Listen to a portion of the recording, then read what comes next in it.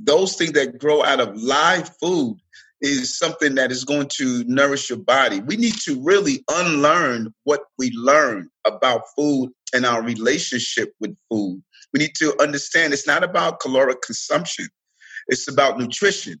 And we focus on caloric consumption. Even during this pandemic, we have been fixated on, let me just give you enough to fill your stomach and not to fill you with the nutrients that would build and strengthen your immune system so that you can fight against not only coronavirus, but the flu, the common cold, and all of the different germs that are around us. So that's what we're falling short, that those who are the decision makers on how do we fight this pandemic or how do we move our city and state and country to a healthy place, they're not comprehending what it's going to take because our healthcare system is not sustainable. When you have 30 million Americans are diabetic, 84 million are pre-diabetic, they're waiting on deck. We're spending 80 cents on a dollar on chronic diseases in our healthcare system. Those numbers are just unsustainable. And then you have the indirect impact, the loss of time, productivity, people who are taking days off because of their illnesses or having to be caregivers for their loved ones. We are destroying our entire country and our ability to be competitive globally because of what is in our diets. And the American diet is not going to be able to sustain the American standard of life. Hi, this is Josh, and this is the Joshua Spodek Show, formerly Leadership in the Environment. I still bring you leaders in the area of the environment in the form of leaders and role models. Everyone treats stewardship like a burden or a chore, deprivation, sacrifice. So did I until I actually tried it seriously. It is a joy. Everything about it. We're here to share that joy. Meet amazing world-renowned people from all parts of life. Hear about them, what the environment means to them, and hear most of them find something meaningful to act on and then to share their experience. Why? Because stewardship and acting to help others for something greater than all of us creates about the greatest feeling humans can get, as does fresh air, clear water, delicious food, and clean land. That's what we're bringing you. Today, I bring you Brooklyn Borough President Eric Adams. Brooklyn Borough President means he's basically the mayor of Brooklyn, which I believe would be the second largest city in the country if it were separate from New York. You're going to hear why Brooklyn voted him in with 90% of the vote. He shares his transformation from nearly losing extremities to type 2 diabetes, nearly losing his, I think he may have lost vision in his left eye, to loving food as much as I do, and you've heard me talk about it. He covers the gamut of food issues, politics, education, business, history, all these external things, but most of all, family, community, and personal joy, community, and connection. Listening to him, it's almost impossible. It's really hard to keep in mind. Hearing him now, how far he's come, because only 3 years ago, maybe 4 years ago, he was totally the opposite of this. Frankly, Eric can put this better than I can. You'll hear why he gets elected. Here's Eric.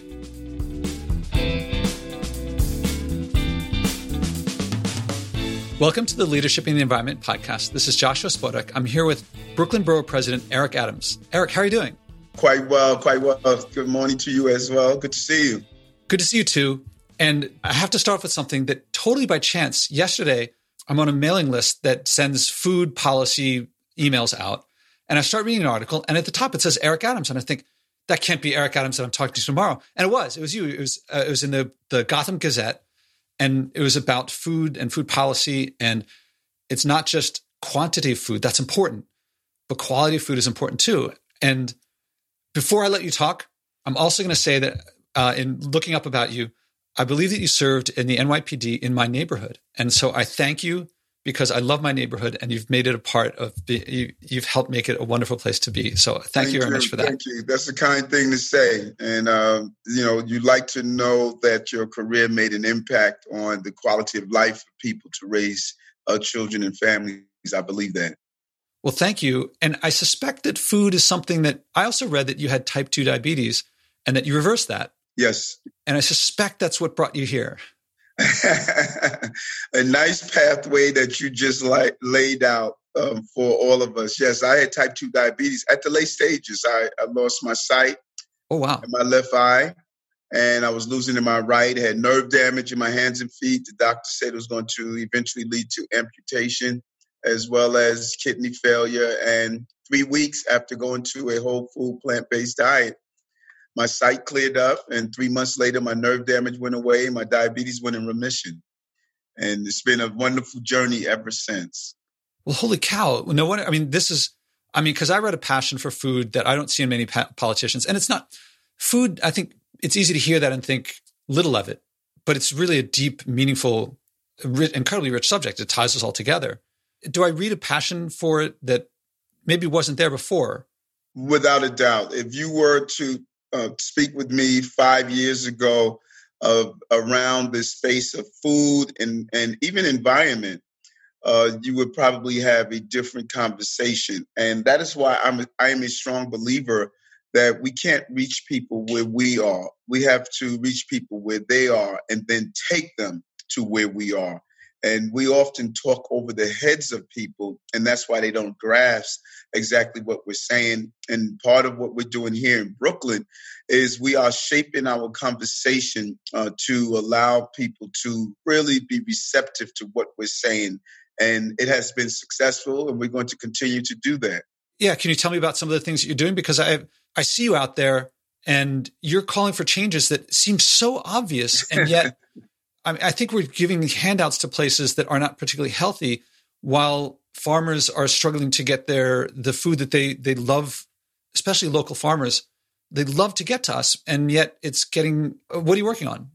Well, there's clearly a disconnect in understanding not only how the body operates, but how our economy and how our cities should operate. We are basically in the area of food and environment, we're feeding and creating the crises. When you look at our young people in particular, a child at the age of 12, 70% of them have early signs of heart disease, and it's because of the food we feed them. Many of these children come from low-income communities, Black and brown, immigrant and poor, and they are eating food. Their primary meals are coming from the Department of Education. They eat 2 meals, breakfast and lunch, in the Department of Education, and the breakfast and lunch is really bad food. It's not even, we're no longer eating food. We're eating food-like stuff. And it really feeds to childhood obesity, childhood diabetes, childhood asthma. And while we're in a state where so much healthy food is all around us and not having the farm-to-table connection or teaching urban farming, right here in our schools. Every school should have a greenhouse where they're growing their own vegetables and the children are serving it in the cafeterias. Those are some of the projects we have been doing with our schools, teaching children how to grow food and eat healthy food, and other projects around healthy eating and how it's a win-win. Not only does it save our mothers, but it saves Mother Earth. Our destruction of the planet is really connected to our overconsumption of animal products, the burning of the Amazon for feed for chickens and cattle, what we're doing in many parts of our southern state, how we are using land not to grow edible food and healthy food, but for feed. And we are really destroying our planet and our families because of that. You know, you said so much, and do you know Tony Hillary and Harlem Grown? Yes, love him. Yeah, incredibly. So people who don't know, he started an urban farm, 125th Street, 137th Street, somewhere in Harlem. And it's wonderful. I mean, and you go there and he's like, take whatever you want to eat. And it's delicious food. And the stories that he tells of the kids learning what it takes to grow chard and what it takes to eat it and changing the world. And it's so much more than just like someone telling other people what to do.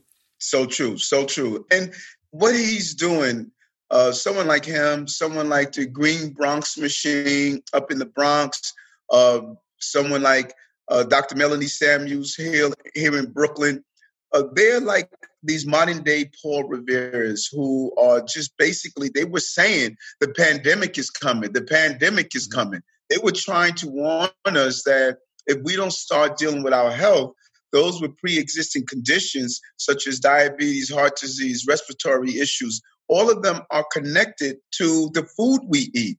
And so when you have a system that feeds people bad food. We fed the pandemic crises when you see people who died. 94% of the people who died from coronavirus had pre-existing conditions. And that is directly on our spoons and forks.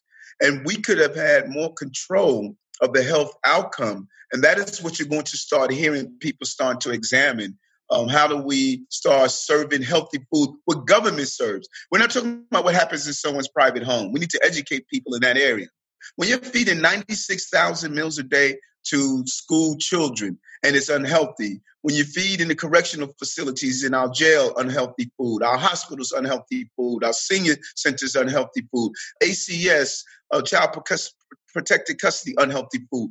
Our government is feeding the crises, and we need to stop feeding the crises and showing people how to heal themselves. Yeah, and I'm so glad that you had this perspective that you said it very clearly, especially at the beginning. We're doing this. It's not happening. We are doing it. And I presume the way you're talking about whole food plant-based, that you're probably in touch with Dr. Michael Greger or Dr. Joel Fuhrman. And, now I got to share with you something I shared with them, and they're into this. It's difficult to describe. See, you were also not wanting to call some sort of stuff food, because I don't want to call it food either. Right. And no one says like, I might get a drink of water. Oh, beer, that might be water. But sometimes because we say fast food, they might think that something like a Twinkie is food. So I came up with a word. I propose it to you. I say this in a playful way, but also they really dig it too. And Mary Nessel, I'm sure you're in touch with her too. So the word is doof.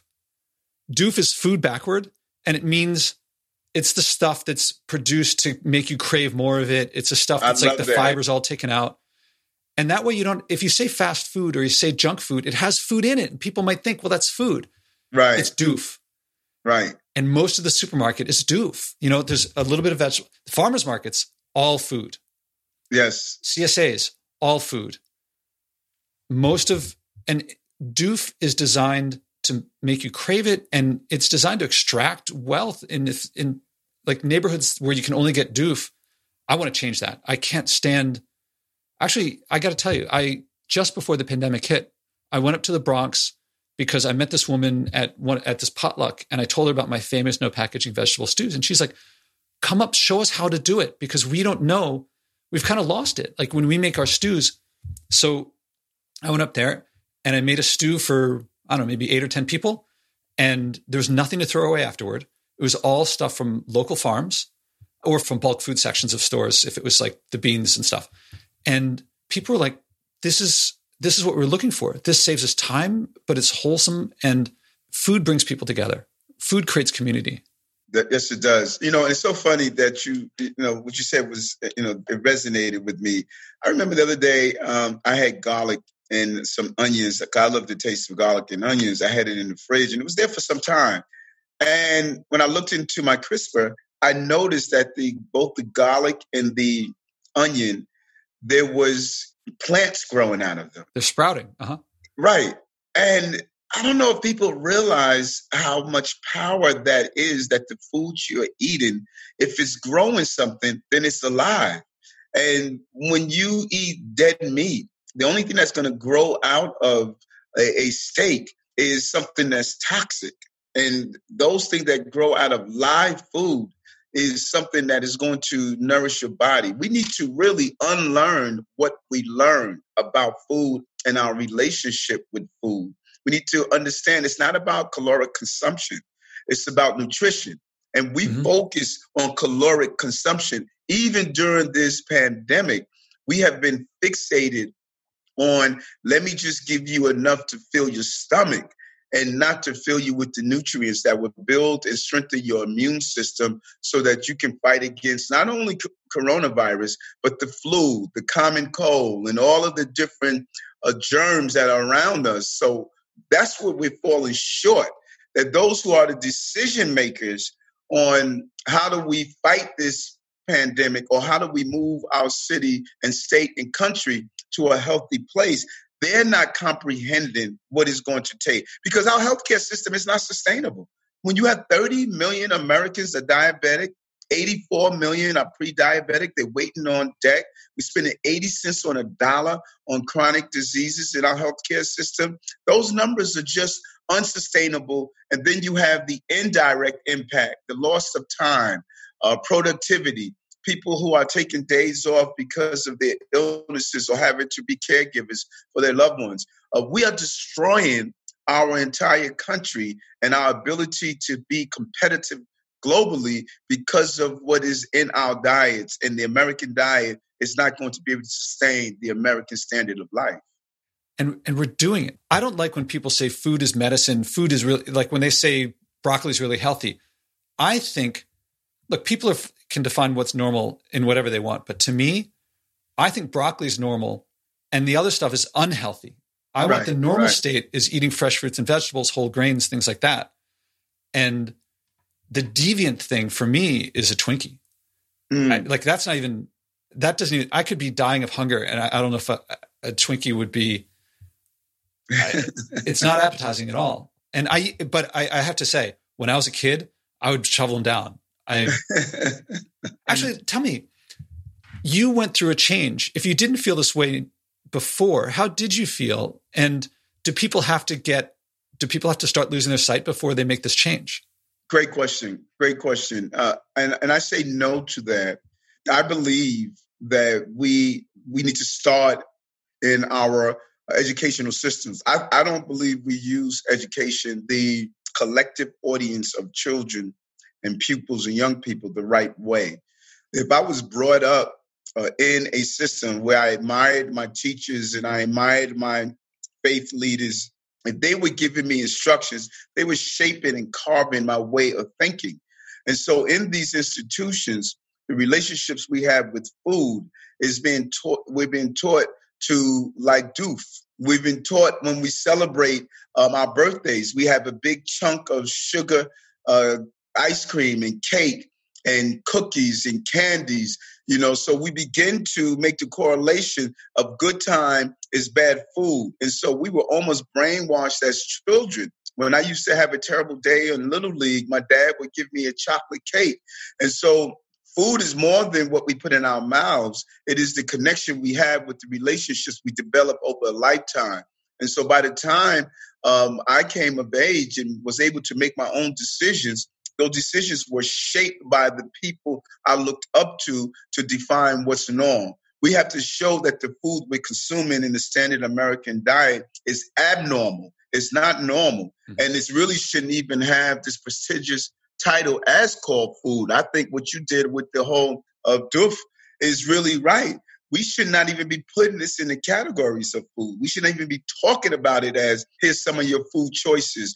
No, there's a choice for food and there's a choice for something that is harming your body. And so I didn't have this belief because my norm was an environment of eating and consuming doof.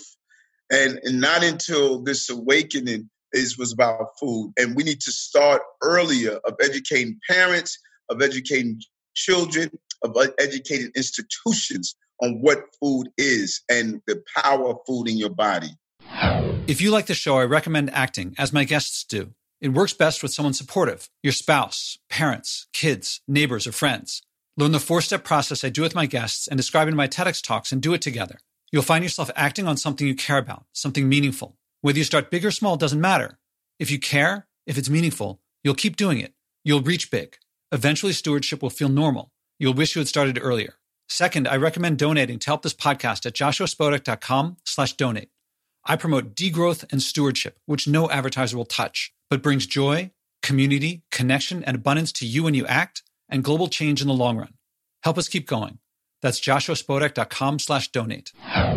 So when you started, did you just wholesale switch all of a sudden, or did you have to go through a learning process? Did you get people to help you, or was it, because I want to make it easy for people, because I wish I was in my late 30s, maybe early 40s, when, up until then, there was ice cream in my freezer. There were pretzels in my cupboard. There was chips in my cupboard always. And I wish I'd started earlier, and the connection to my sister, to my mom, to my nieces and nephews that came through food could have been there so much earlier. Yeah, so true. And I think that food must do uh, three things. It must look good, it must taste good, and it must be good for you.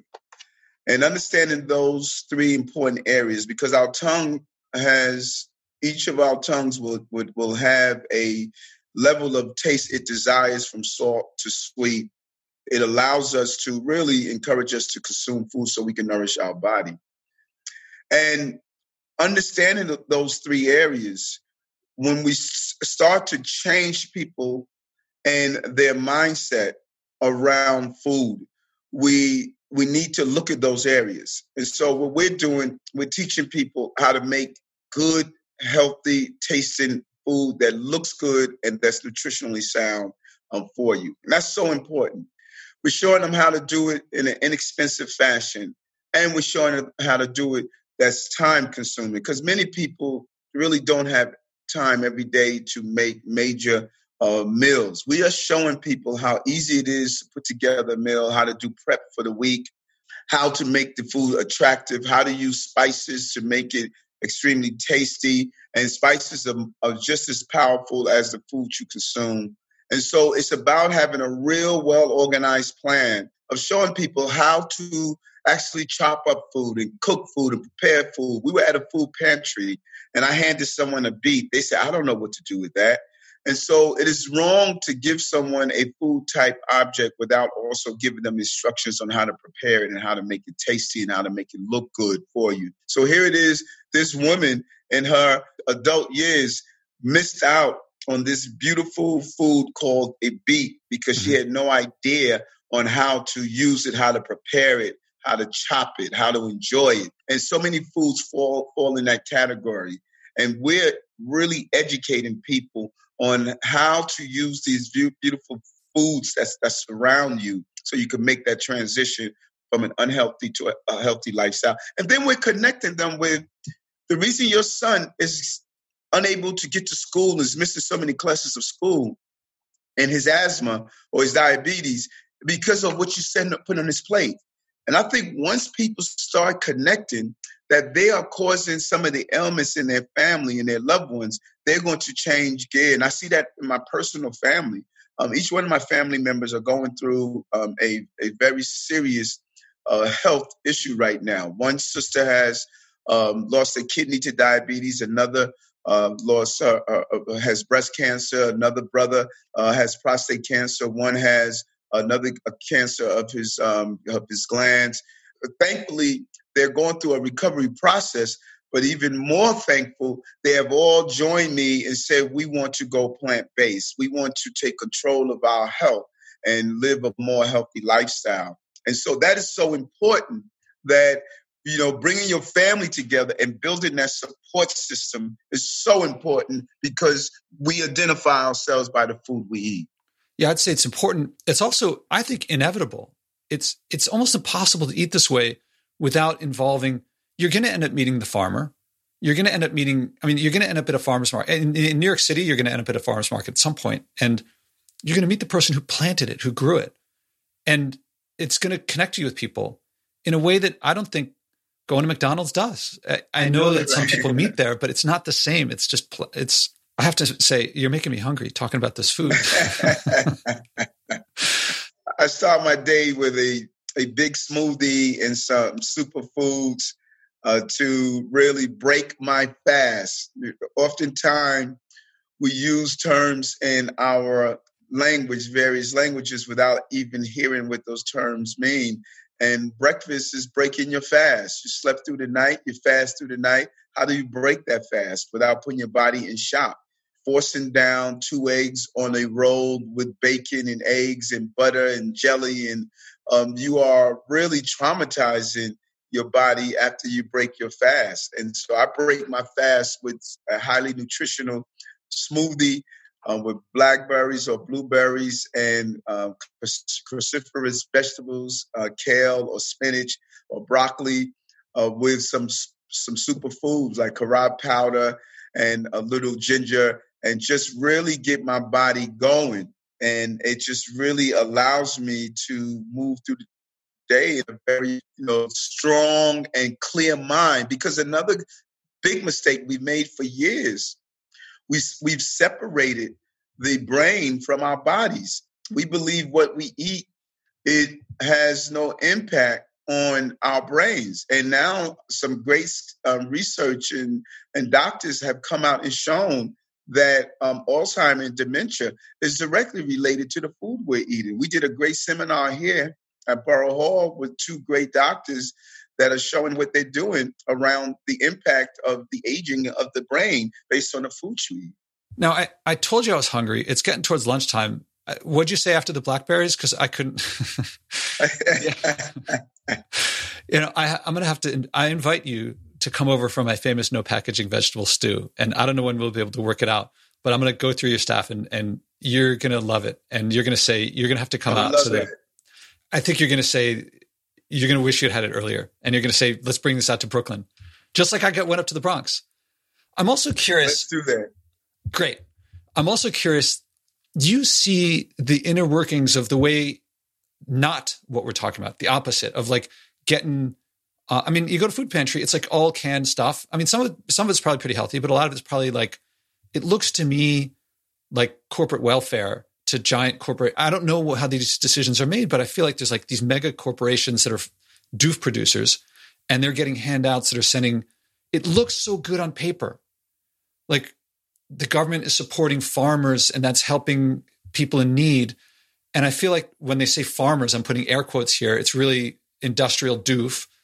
And when they say it's helping people, it's really giving them stuff that it's not the beets and the raspberries and the stuff that was made around here. But I don't know. I've only seen it from the outside.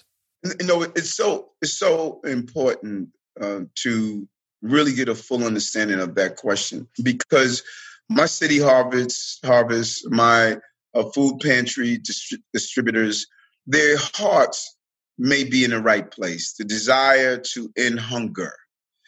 But ending hunger is not caloric.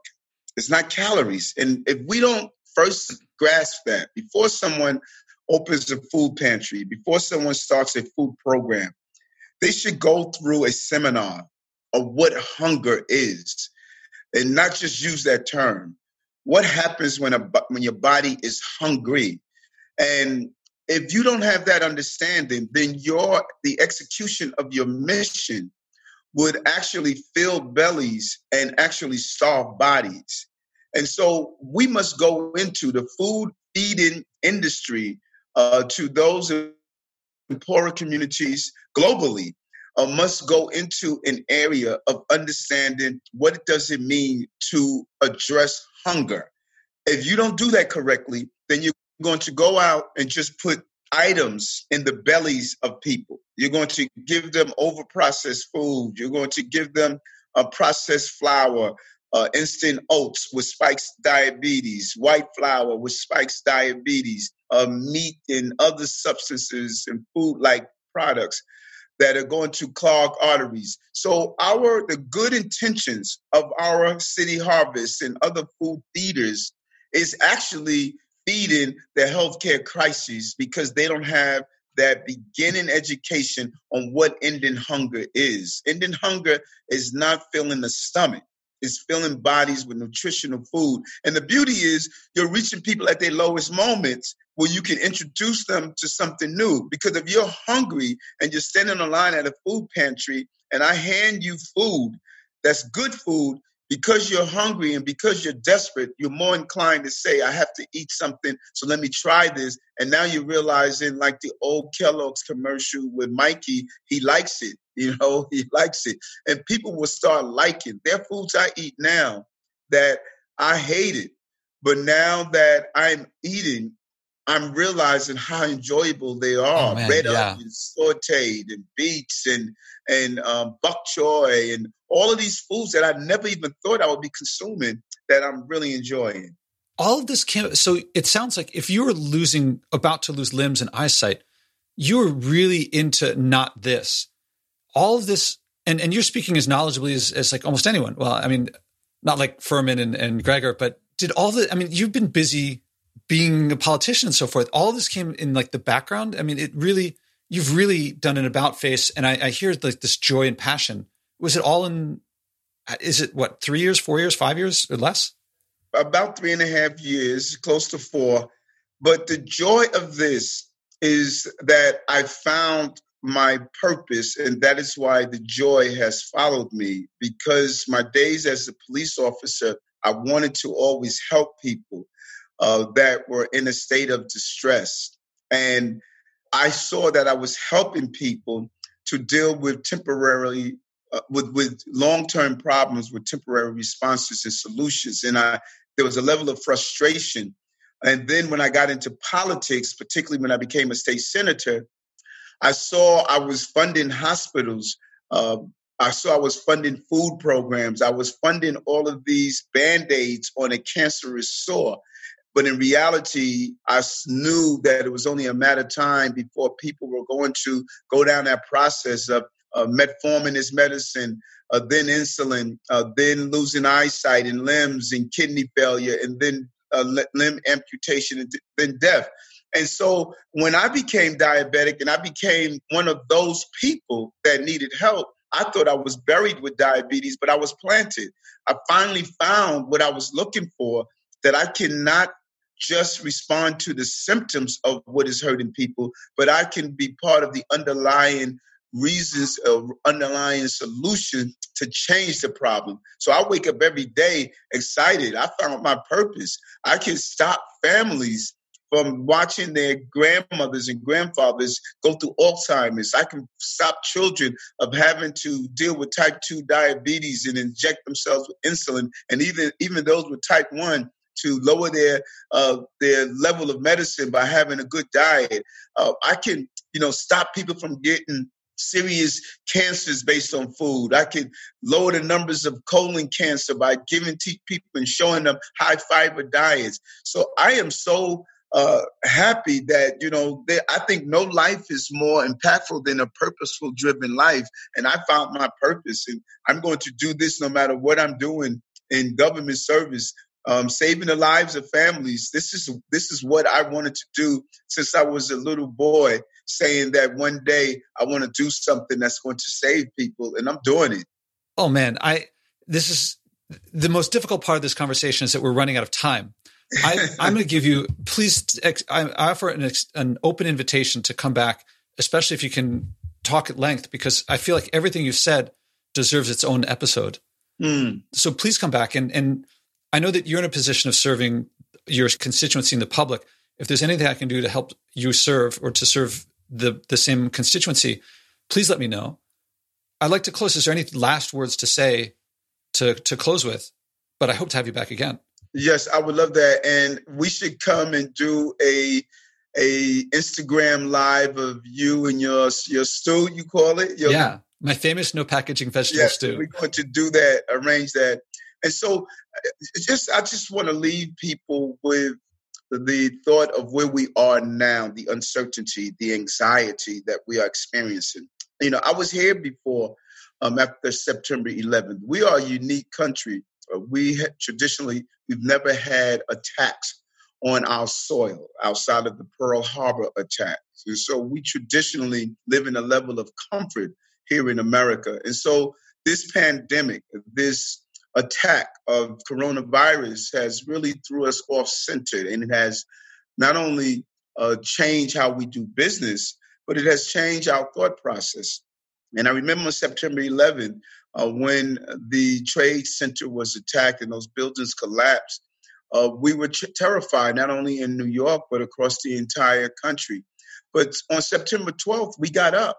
We showed that we would still teach, we would still build, we would still do our daily duties, and the rest of the country looked towards us and became inspired because of what we did. And so, of course, coronavirus is not terrorism, but it's terror, and people are terrorized. And the country is looking at New York, who has become the epicenter of this virus, and they're watching how we respond. And once again, we're going to respond in a way that only New Yorkers know how. We're going to stand up, and we're going to forge ahead, and we're going to be all right in the process. But rebuilding can't be redoing what we did in the past. We must be healthier, we must be smarter, we must be wiser. And it's going to take every New Yorker and every American to do it right this time. We can make a better country. And I believe it's quite possible. And I look forward to doing that with all the people who see the possibilities of being in New York and being in America. Well, you have my vote. What you just said is why I created this podcast, Leadership and the Environment. Eric Adams, thank you very much. Thank you. Appreciate you. Take care. As I said to Eric, this is why I created this podcast. The environment and food as a fundamental piece of the environment lack leadership. Yet when you bring effective, authentic, genuine leadership to the environment, look at the difference it makes. How fast and thoroughly Eric changed, the passion and conviction he speaks with, the importance of personal experience. I'm sure people told him about this stuff before, but when it actually happens, it makes such a big difference. Do you doubt that Eric will make a huge difference? I can't believe people still think one person changing doesn't make a difference. This is what happens. One person can make that difference. And this is just the beginning. I'm sure some people are saying, well, what I do doesn't matter. What he does makes a difference because he's Brooklyn Borough President, but what I do doesn't matter. I put to you, how do you think he became Brooklyn Borough President? Doing things like this. If you start, you will eventually make a difference. Maybe you won't become Brooklyn Borough President, but you will become influential in your community and as much as you want. It's all there for any of us. How many people are bringing a message of joy from what everyone calls saving the environment, but I call the future? Step by step, this podcast is creating a culture of joy, community, and connection around sharing and acting on our environmental values. Again, there's no profit in buying and wasting less, but we'll all love our lives and relationships more when we do. I can use your support. Please donate at joshuaspodek.com/donate. Again, that's joshuaspodek.com/donate.